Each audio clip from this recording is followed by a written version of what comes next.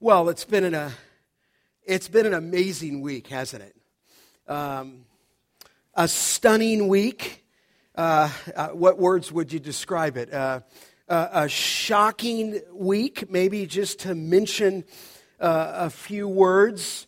A new direction for our country. But as I begin to think about not only what was before us in the election, but what remains before us as a country, I was reminded this week of the words of Job, who said in the scriptures that man is born, and his expression was, sparks fly. Anybody know how it finishes? Upward. Man is born and sparks fly upward. And the truth is, without being negative, that life is hard. Decisions are hard. I think of just even families in the life of our church who are under distress in a myriad of ways, financially, physically, maybe emotionally, spiritually. Others who know the pain of a rebellious child or even grandchild. Some of you in our midst who deal with the lingering effects of divorce or news of cancer or just sin in our life that affects every dimension of us. Obviously, as a nation, we see the images and grief of war. We know the stark reality of terrorism. We battle the effects not only here, but in many other places of earthquakes and famine and murder and injustice. And we are tempted at times to ask, whether we ask it or not, or maybe sometimes we wonder, is God in sovereign control? Is God in sovereign control? Coupled with the question put to you, not just our country, but can I trust Him? Can I trust Him? I read of a Christian husband who flew in a private plane to another city to give his testimony in an evangelistic meeting in that city. He took a plane, taking his son with him. And on the way home, they ran into an electrical storm that caused the plane to crash. And both the father and the son were killed. And a Christian friend, in an effort to comfort the bereaved wife and mother, said, one thing you can be sure of is, this person said, God had no part in this accident. God had no part in this accident.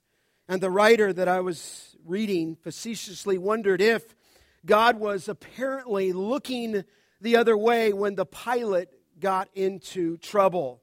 A sparrow cannot fall to the ground, the Bible says, without our Father's will, but apparently a plane with Christians aboard can. Are you trusting God this morning? Do you trust Him for your life? Do you trust Him for your future? Do you trust Him with your finances? Do you trust Him in your relationships? Do you trust Him in relationship to the government? Do you trust Him in relationship to children? Steve Lawson, the preacher, said this. He said, in the minds of some, the user-friendly God is slightly sovereign, he said. Enthroned, but He's not empowered. He's presiding, but He's not prevailing. He's trying, but He's not triumphing. He said God is pacing back and forth in heaven, wringing His hands over unfolding events on earth. And so the question would be, is this God, or, to you, is God the supreme ruler of the universe, exercising total control over all His works? I want to declare to you this morning that in the midst of the chaos, God is in control over all history, over all rulers, and over every single event in your life, guiding everything to its divinely appointed end for which they were created. I mean, you're probably here with me this morning and you're probably saying, yes, we affirm God's sovereignty. But I'm asking this question of you, why? Why do we believe that truth? Why do we believe that truth no matter what happens? Well, I want to show you why the Bible teaches God's sovereignty and why your hope needs to be in God and not a politician, okay? Doesn't matter who won. God is in sovereign control. Of course, we're grateful if someone won that we believe will protect babies and not have them be aborted. There's many things to be thankful for, but I want you to know, as I look in the Scripture, we can be encouraged, we can be hopeful, we can place our trust in God because He's in control of every event of our life and in control of every nation. And what I want to do this morning, briefly, as we prepare for the Lord's table, is look at 3 insights of God's sovereignty that will enable you to think right about this election and right about your life, okay? 3 insights into God's sovereignty that will enable you to think right about this election and right about your life. And so to understand God's sovereignty, I want to do these 3 things with you. I want to show you, number 1, a biblical illustration. Secondly, I want to show you a biblical definition. And then thirdly, I want to bring to you a practical application of God's sovereignty found in His Word, okay? So here's our first insight, is this, the biblical illustration of God's sovereignty. I want to illustrate that first for you. God's sovereignty specifically, and there's different ways this is categorized in the Word of God, but I'm going to address here His sovereignty over the nations and His sovereign rulership, if you will, over governmental affairs is unmistakably seen in the book of Daniel. Would you take your Bible this morning and look to Daniel chapter 2 just for a moment. Daniel chapter 2. And I just want to remind you of His sovereignty over nations. Of course, we're stepping into a context here, the Babylonian kingdom. Of course, Israel was carted off, if you will, into subjection into the country of Babylon, where they met up with new kings that were over them and over the nations, and one of those being Babylon. And here in chapter 2, over that kingdom was a man by the name of Nebuchadnezzar. And you remember in chapter 2, he had a dream, and nobody can interpret that dream except for Daniel. And it says in 2:19, the mystery was revealed to Daniel, Nebuchadnezzar's dream, in a vision of the night. Then Daniel blessed the God of heaven, and Daniel answered and said, "Blessed be the name of God forever and ever, to whom belong wisdom and might." And then underline this, He changes times and seasons, and He removes kingdoms and sets up kings. But that phrase there, that He removes kings and He sets up kings. In other words, God is seen in the nations as under His providential control. In other words, He's ruling them. In fact, look over at Daniel chapter 4. After there was the fiery furnace in chapter 3, Nebuchadnezzar here in chapter 4 had a second dream. And again, no one could interpret it, and so they called for Daniel. And I'll just give you a sense of it. In verse 13, I saw in the visions of my head as I lay in bed, and behold, a watcher, a holy one, came down from heaven. And he proclaimed aloud and said, "Chop down the tree and lop off its branches, strip off its leaves and scatter its fruit. Let the beast flee from under it and the birds from its branches, but leave the stump of its roots in the earth. bound with a band of iron and bronze, and amid the tender grass of the field. Let him be wet with the dew of heaven. Let his portion be with the beast and the grass of the earth. Let his mind be changed from a man's, and let a beast mind be given to him, and let 7 periods of time pass over him. And now this sentence is by the decree of the watchers, the decision by the word of the holy ones, to the end, here it is, that the living may know that the Most High rules the kingdom of men and gives it to whom he will and sets over it the lowliest of men. What a statement there.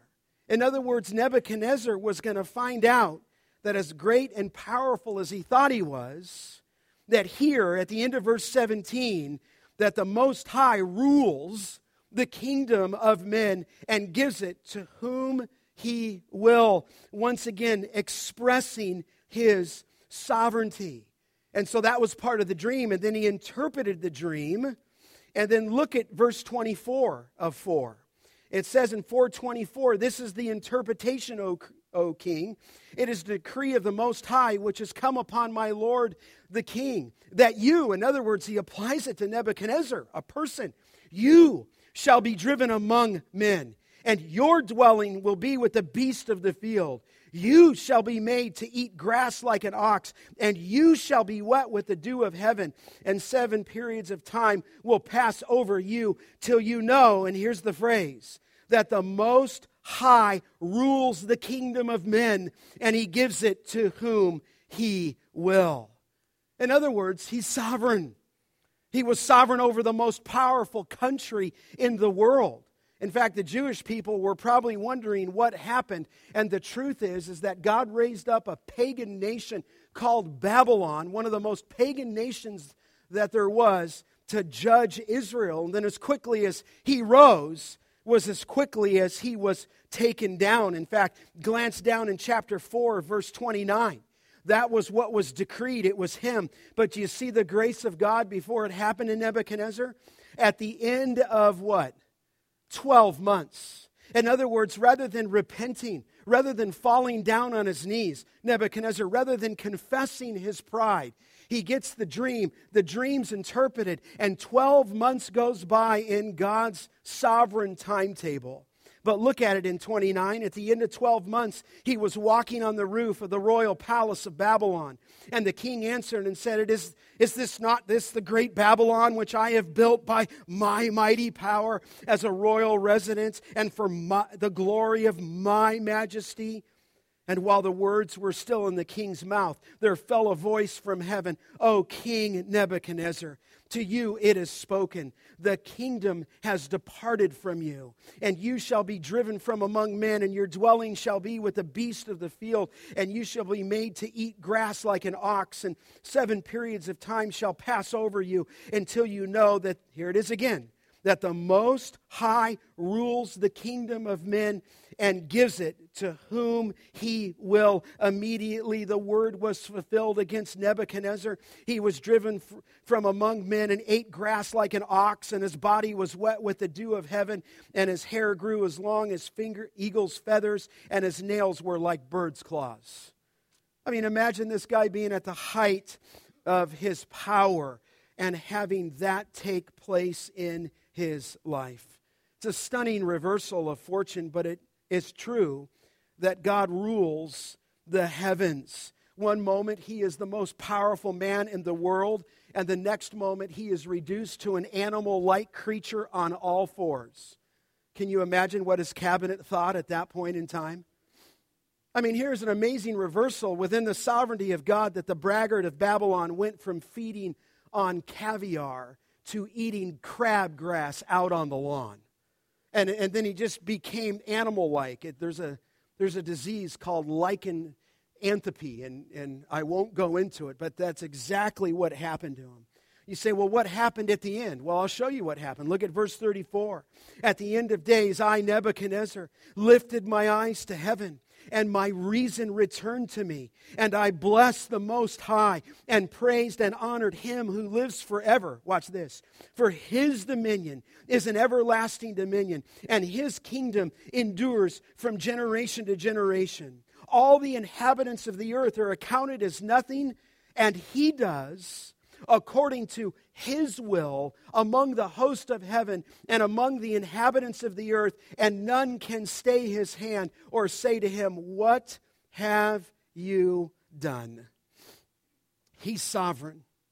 Listen, beloved, every nation, every event in your life depends, as John Calvin said, on God's providence, and nothing happens, Calvin said, but what he has decreed and commanded. It's just true. In fact, go over to chapter 6. Another king was established. His name was Darius. Chapter 6 is Daniel in the lion's den, and when Daniel was miraculously delivered, then King Darius, and I'm in 625, wrote to all the peoples, nations, languages that dwell on the earth, peace be multiplied to you, and I will make a decree that in my royal dominion people are to tremble and fear before the God of Daniel, for he is the living God, enduring forever. And now this, his kingdom shall never be destroyed, and his dominion, it says, shall never come to an end. So God remains in sovereign control over every nation and every event. It was true then, and it's true today. Victor Hugo gives us the more modern account of Napoleon, and for some of you history buffs, and his battle at Waterloo. Big battle. And on the morning of the battle, the dictator, or they used to call him the little dictator, stood gazing upon the field of battle as he described to his commanding officer his strategy for the day's campaign. Here's what Napoleon said. He said, we will put the infantry here, we will put the cavalry there, we will put the artillery here. And Napoleon said, at the end of the day, England will be at the feet of France, and Wellington will be the prisoner of Napoleon. And after a pause, the commanding officer said, quote, but we must not forget that man proposes, but God disposes. And with arrogant pride, the little dictator stretched out his body to his full height and replied, quote, I want you to understand, sir, that Napoleon proposes and Napoleon disposes. And Hugo went on to write, from that moment, Waterloo was lost. For God sent rain and hail so that the troops of Napoleon could not maneuver as he planned. And on the night of the battle, it was Napoleon who was the prisoner of Wellington, and France who was at the feet of England. I mean, beloved, it is a fearful thing to be arrogant in the face of God. I just want to remind you as we come to the Lord's table that God is in control, that God is in charge, that he is the one who calls the shots, that he is the boss, that he is sovereign over the entire world. That's the biblical illustration of God's sovereignty. But let me take you to a second insight. What's a biblical definition of God's sovereignty? I mean, I think we understand it generally, but let me just push it out a little bit with you. What's a biblical definition of God's sovereignty? Well, if you're studying Scripture, and we want to be students of Scripture, God's sovereignty in the Word of God, if you just think about it, refers to what attribute? There's one attribute that it's tied to. If we say that God is sovereign, and God is, it's referring and tied to God's omnipotence. In other words, here, God has unlimited power. And because he's omnipotent, he's sovereign, if you will. Or it is to say this, that he is in sovereign control over all events of nature. He's in sovereign control over all of history. And beloved, He's in sovereign control over your life. His will is the final cause of all things. He is, in the Scripture, King. And when you find that biblical language, it describes Him as such, that He rules, that He reigns. And you finish the sentence. He is Lord of heaven and what? Earth. Oh, yes, He rules in heaven, but the Scripture says He's ruling on earth. He is the ruler of all things, and He has the right to do all things. Jerry Bridges, in his most helpful book, Trusting God, if you've not read that book, you need to read that book.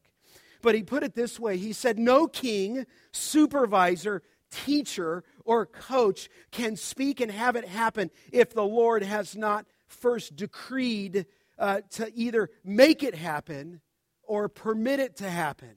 No one can say, I will do this or that and have it happen if it is not part of God's sovereign will. End of quote. I mean, this is His sovereignty. You see scriptures such as this, and I'll just marshal them for you, okay? But in 2 Chronicles chapter 20, in verse 6, you can bring that up, Mark. There it is. O Lord, God of our fathers, are you not God in heaven? The answer is obviously yes. You rule over the kingdoms of the nations. In your hand are power and might, and here's omnipotence, so that none is able to what? Withstand you. Listen, I just want to remind you that He's in perfect control. Perfect control. Psalm 47:8 says God reigns over the what? Nations. He's ruling today. God sits on His holy throne. In other words, He's presiding and He's even prevailing. Go to the next slide. Just a number of these I show to you. There, the Lord reigns. It's speaking that He's king, that He's ruler. He, Job 12:23, says He makes nations great. I mean, some people want to make America great. Is there anything wrong with that? Nothing wrong with that. But let's be clear. He makes nations great. And He, what? Destroys them. He enlarges nations and He leads them, what? Away. God's in sovereign control. You say, well, Scott, there's factors over it. No, I'm saying from the Word of God, He's in sovereign control with His omnipotent hand, if you will, controlling all these events. Look on, there's more scriptures. Habakkuk, for behold, I am raising up the who? The Chaldeans. I mean, if you're a Jewish person, you're going to just sit there and go, okay, He's raising up the... I mean, if you were Jewish and you were part of the nation of Israel, and He said, I'm going to raise up the Chaldeans, which is another description of who? The Babylonians, you would have started coughing. It was the most pagan, ungodly, unruly, ruthless. I wouldn't even describe to you what they did in their military tactics. And for a Jew to hear, behold, I am. God raised up the Chaldeans. You say, why did He do that? He raised them up to punish who? Israel. And He chose to punish the apple of His eye with the most ungodly nation. So He raises them up in His sovereignty. You say, did they know Christ? Oh no, they were the full-on pagan people that you could ever think of, and He raised them up. He raised them up. So Nebuchadnezzar said, is this not my great power? Is this not my glory? Is this not my kingdom? Is this not my majesty? And he showed God no honor, and God put him on all fours for 7 years. So his hair grows out and his fingernails grow, and he's going into a disease-like condition where he lost his mind because he's the one who raises one up and puts another down. Psalm 22, in fact, they marched through back in Habakkuk the breadth of the earth to seize dwellings not their own. They just took everything of Israel. They just came in and demolished the temple. They did everything, and that was God doing that. That didn't just happen by chance. That didn't just happen by fate. I'm telling you, God raised them up. Psalm 22:28, for kingship belongs to the Lord, and He rules, it says there, over the nations. Psalm 75, in the next slide, it says this, not from the east or from the west and not from the wilderness comes lifting up, but it is God who executes judgment, putting down one and lifting up another. You say, well, we've come through a difficult 8 years. Yeah? Yeah, we have. You say, but we care for our country. Yeah, but we can't see what God's doing. We can't see that this could be a judgment upon our own country for what's going on. But I just want to let you know, He's in sovereign control. Listen, I wasn't fearful on the day with what happened. Maybe some of you were, and I'm not trying to be prideful. All I know is that God's ruling and God's reigning and God's in sovereign control. Amen?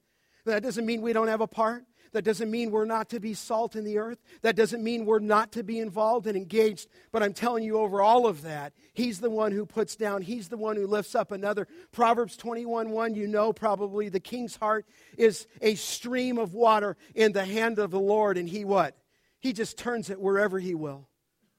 You say, well, Scott, then why doesn't He do this? Well, I know He's God, but but trust me, from the Scripture, He's in sovereign control. He's in sovereign control. There's other scriptures that go on. Look at this one in Isaiah.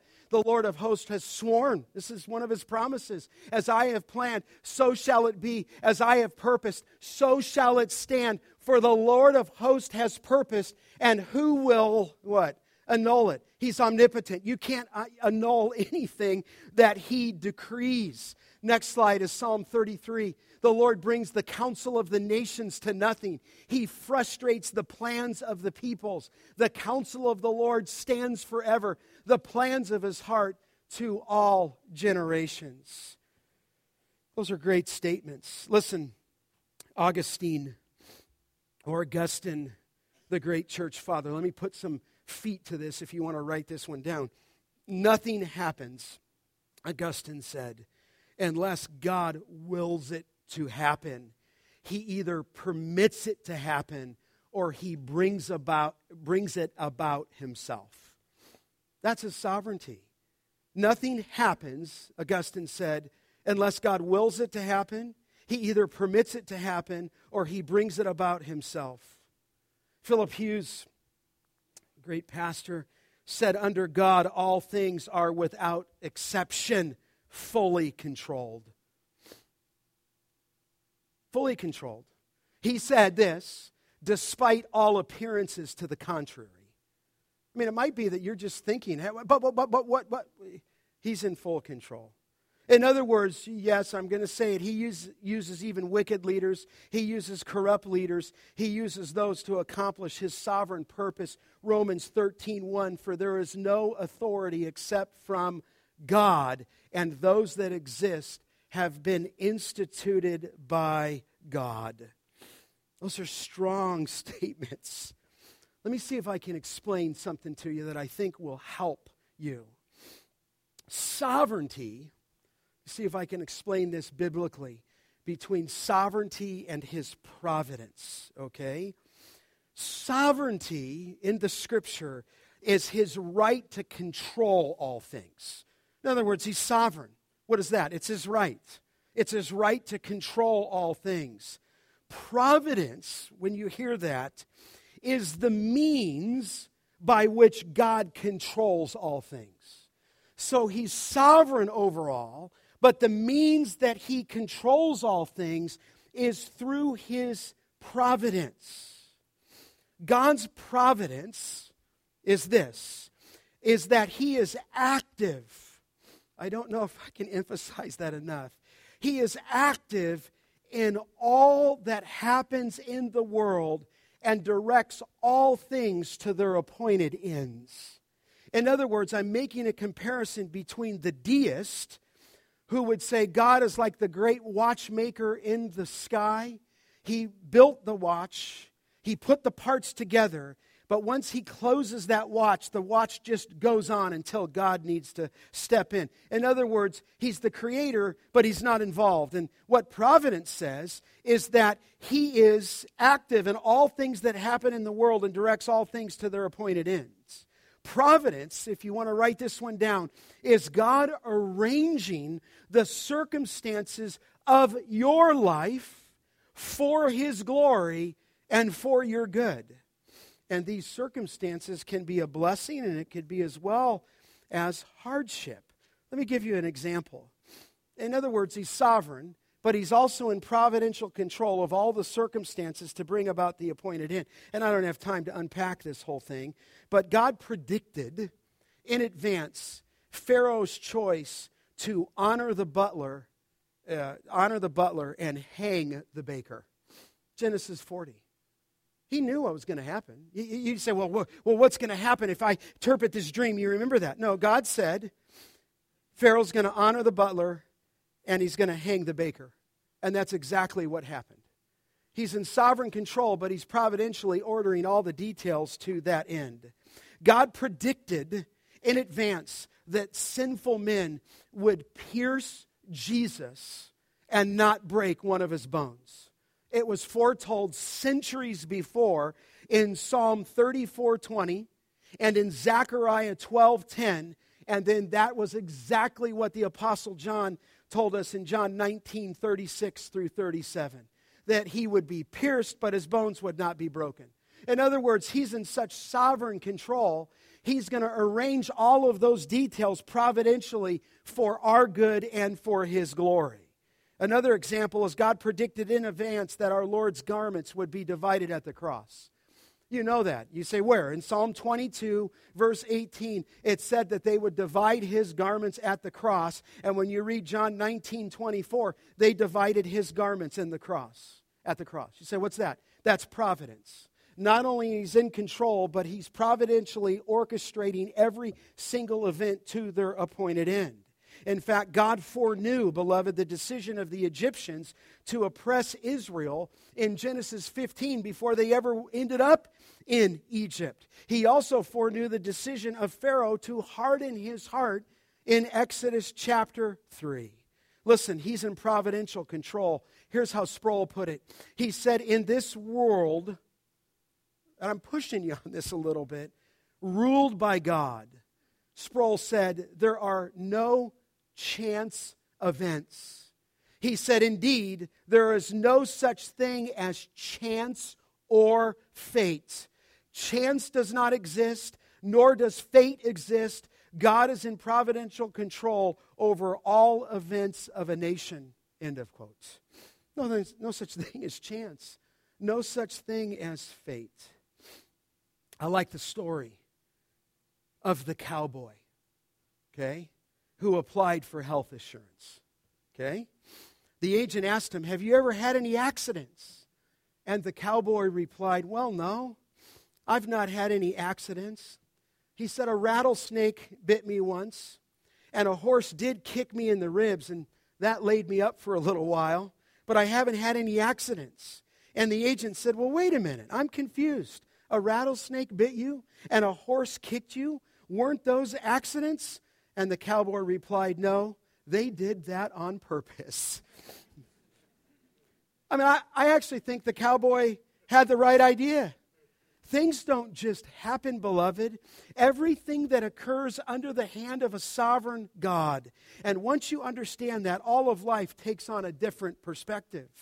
In a universe controlled by a sovereign God, there can be no chance happenings, no luck, no mistakes, good and bad, all fall under His control.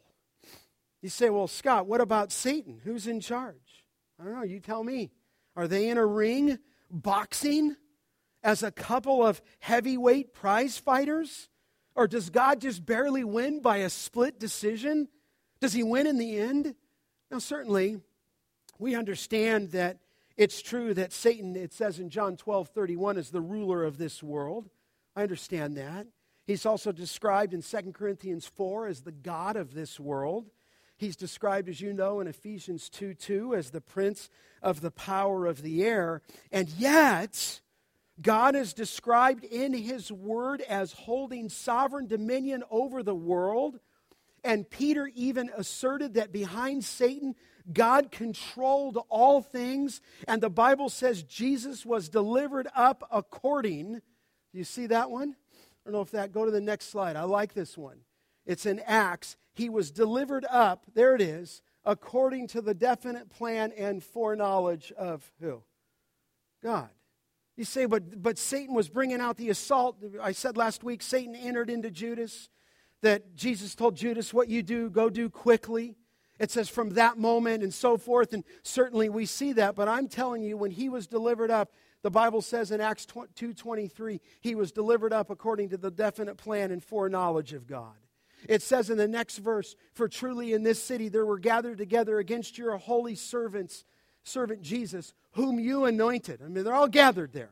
Herod and Pontius Pilate, along with the Gentiles and the peoples of Israel, watch this, to do whatever your hand and your plan had predestined, what? To take place. He was sovereign over every element when his Son was on the cross for us. Let me just encourage you, Satan's on a short leash. Revelation 20:10 says that the devil who deceived them was thrown into the lake of fire and sulfur where the beast and the false prophet were, and they will be tormented day and night forever and ever. He's already been defeated by the cross. John Piper said, behind Satan's limited freedom to act is the hand of a sovereign God guiding all things for the good of his people. And so he's in control. Listen, let me just take you one step further. God's providence even overrules, the evil intentions of man. So he said again, his providence, he's sovereign, he's providential as his means, he overrules the evil intentions of man. You say, well, what do you mean? Well, you remember Joseph's brothers? Joseph's brothers were jealous. They were filled with hate. They did wrong to him. They forced him into a pit only after wanting to kill him. And then they sold him into slavery. And yet Joseph said, as for you, you meant evil against me, but God meant it for what? Good. He can even take the things that people have done to you and turn them into his good, your good, and his glory. So then how should then the sovereignty of God affect my life? Okay? Practical application. I've given you an illustration briefly of Daniel. I've given you a working definition from the Scripture and from some theologians. But third insight is the practical application of God's sovereignty. I'm not really speaking about the election today. I'm just talking about how he's in sovereign control. So how do I apply that to my life? Well, let me just make this statement. And I feel like I have to reason this one with you. Here's what I wrote in my notes. Nothing will ever enter into your life that God does not decree or allow. Nothing is going to ever enter your life that he's not sovereign over. He's sovereign even over your life, whether it be a job, whether it be a ministry, whether it be a marriage, whether it be an accident, whether it be a doctor who misdiagnosed you, whether it be a grade that you didn't get that you needed to get, and because you didn't get into this institution, and then you didn't get into this institution, then you got a bad job, and here you are. And you got 12 kids. No, I'm just kidding.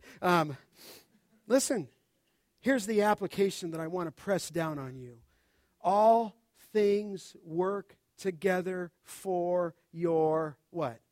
Good. And I'm asking you, do you believe that? That's Romans 8:28. We know for those qualified that love God, that all things work together for good for those who are called according to his purpose. Do you believe that? See, listen, when you begin to trust in the hand of a sovereign God, then you can thank him for the trial. You can thank him for the difficult job. You can thank him for the thorn in your flesh. You can thank him for a wrong diagnosis because he's masterfully orchestrating providential control in your life. You say, but Pastor, I've got this thing physically. And you know, if I didn't have this thing physically, well, listen, that's you thinking. But God may have given you something for you to depend upon him in a far greater way because of that. Paul prayed 3 times that the thorn in the flesh would be what? removed. And 3 times God said, no, my power is perfected in your what?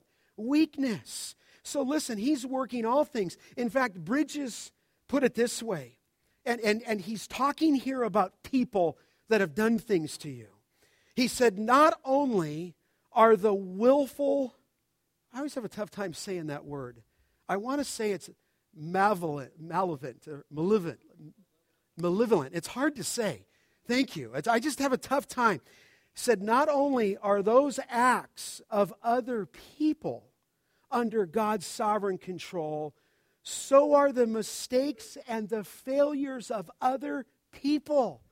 Bridges said, did another driver go through a red light and strike your car and send you to the hospital with multiple fractures? Yeah. God's in control, isn't he, Nick? He's in control. In other words, you say, but with that guy, he was drinking. Listen, did a physician fail to detect cancer in the early stages when it would have been treatable? Maybe. But he's in control. Do you end up with an incompetent instructor in a very important course in college, or an inept supervisor that blocked your career in business? Bridges said it this way, all of these circumstances are under the controlling hand of a sovereign God who is working them out in our lives for our, what? Our good. And I'm asking you, do you believe that promise for your marriage? Do you believe that promise for your children? Do you believe that promise for your retirement? Do you believe that promise for your finances? Do you believe that promise for the stock market? Do you believe that promise for your health? Let me give you a few scriptures that will help you, okay? And I'm trying to be a bit pastoral here with you. They're going to come up on the screen. These are go back one more on that in Isaiah, where it says, there, keep going, there it is right there. Fear not, because he's sovereign. He says, I am with you. Be not dismayed, for I am your God, and I will strengthen you, and I will, what? Help you, and I will uphold you with my righteous right hand. He just tells you, as you apply this truth, fear not. Fear not. You know, I've been as a pastor for a number of years, and I say this very carefully to you. You know, there's people who are anxious, okay? Some people by temperament are more anxious than another. Some people who are anxious, you understand, think all the time. They analyze it and analyze it again and analyze it again. And if you're one of those people, you can put yourself in a knot by overanalyzing your future worry at the expense of a sovereign God who is in control. So one of the verses that can help you is look at Matthew, the next one. Here's one that might be able to help you. Look at the birds of the air. They neither sow nor reap nor gather into barns, yet your heavenly Father feeds them. And then Jesus asks, are you not of more value than they? Therefore do not be, what? Anxious. You say anxious. What is anxiety? Well, it's a feeling you get that you feel you're going to get when you get that feeling, and you feel it, okay? I think I've shared this with you in the book of James. You know this, I think. All anxiety is future. Doesn't take a psychologist to tell you that, okay? All anxiety has to do with everything that you're anxious about, something in the future. You ever heard that thought that sometimes the fog that can cover a whole city in London can be contained in a little 2-ounce glass of water? But that little 2-ounce glass of water, when it turns into fog, that's what anxiety can do. and you're anxious about the future. And I'm reading you a scripture where Isaiah says, God says, fear not, I'm with you. Fear not, I'm going to be with you. And here he says, do not be anxious. And you know this one in Matthew 6:34. Memorize this one. Do not be anxious about what? Tomorrow, right? All anxiety, just think about it. You just lock in your mind, write down on your notes now, what are you anxious about? You anxious about your marriage? You anxious about your divorce? You anxious about your kid? You're careening into the future. And listen, the only thing that can keep us sane as a biblical church is to recognize that God is in sovereign control of all these things. But listen, be careful that you don't let tomorrow's worries take today's joys, okay? You're going to be anxious. And he says, do not be anxious about tomorrow. I think there's the next one in Matthew chapter 10. Are not 2 sparrows sold for a penny, and not one of them will fall to the ground apart from your what? Father. In other words, he's reasoning a little tiny bird, that when the little bird falls to the ground, the Father knows, are you not more significant than a sparrow? So for that man in my opening illustration to come up to that wife and come up to that mother and said God had nothing to do with this accident. That's a recipe for disaster, beloved. How much would it help you to know that even the great blessings of our life and the great things that happen with difficulty and trial come to us from a Father who loves us, who wants our good and will get glory all at the same time. It says there, I don't show it, but it's in Matthew 10, if you want to write it down, 31. Fear not, therefore. Just don't fear, because he's in control. Philippians, you know this one. I was reciting this one yesterday. They minister to me more than I could minister to the Petersons, because they're bringing Josh home. But we just reviewed this scripture yesterday. Do not be anxious about what? Anything. You know, some of you moms might be worried about our country. Do not be anxious about what? Anything. Now, I'm not saying don't be concerned. I'm not saying don't be involved. I'm not saying don't be active. But don't be anxious about anything. But in everything by prayer and supplication with thanksgiving, let your requests be made known to God, and the peace of God, which surpasses all understanding, will guard your hearts and your minds in Christ Jesus. Listen, depression can set in even in the life of a believer when you analyze and overanalyze, and you forget that God's in sovereign control over every nation and every event in your life. You say, well, what can I do right now then, Pastor? Well, thanks for asking. Is it Proverbs 3:5? Trust in the Lord with all your what? Heart, and lean not in your own standing. In all your ways acknowledge him, and he will make your what? Your path straight. Take it to the Lord. Listen, beloved, God is before all things. He created all things. He upholds all things. He's above all things. He knows all things. He can do all things. He rules all things. He's in control of all things. Our God, beloved, is sovereign. Amen? And his greatest display of that was on the cross of Jesus Christ.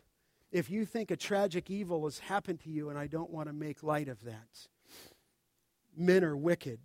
But our promise of the Scripture is that God will turn out even man's wicked intentions for your good and for his glory. And you keep your mind and your heart fixed on him. And praise the Lord that we have Jesus, who was the Lamb slain before what? The foundation of the world. He died in our place.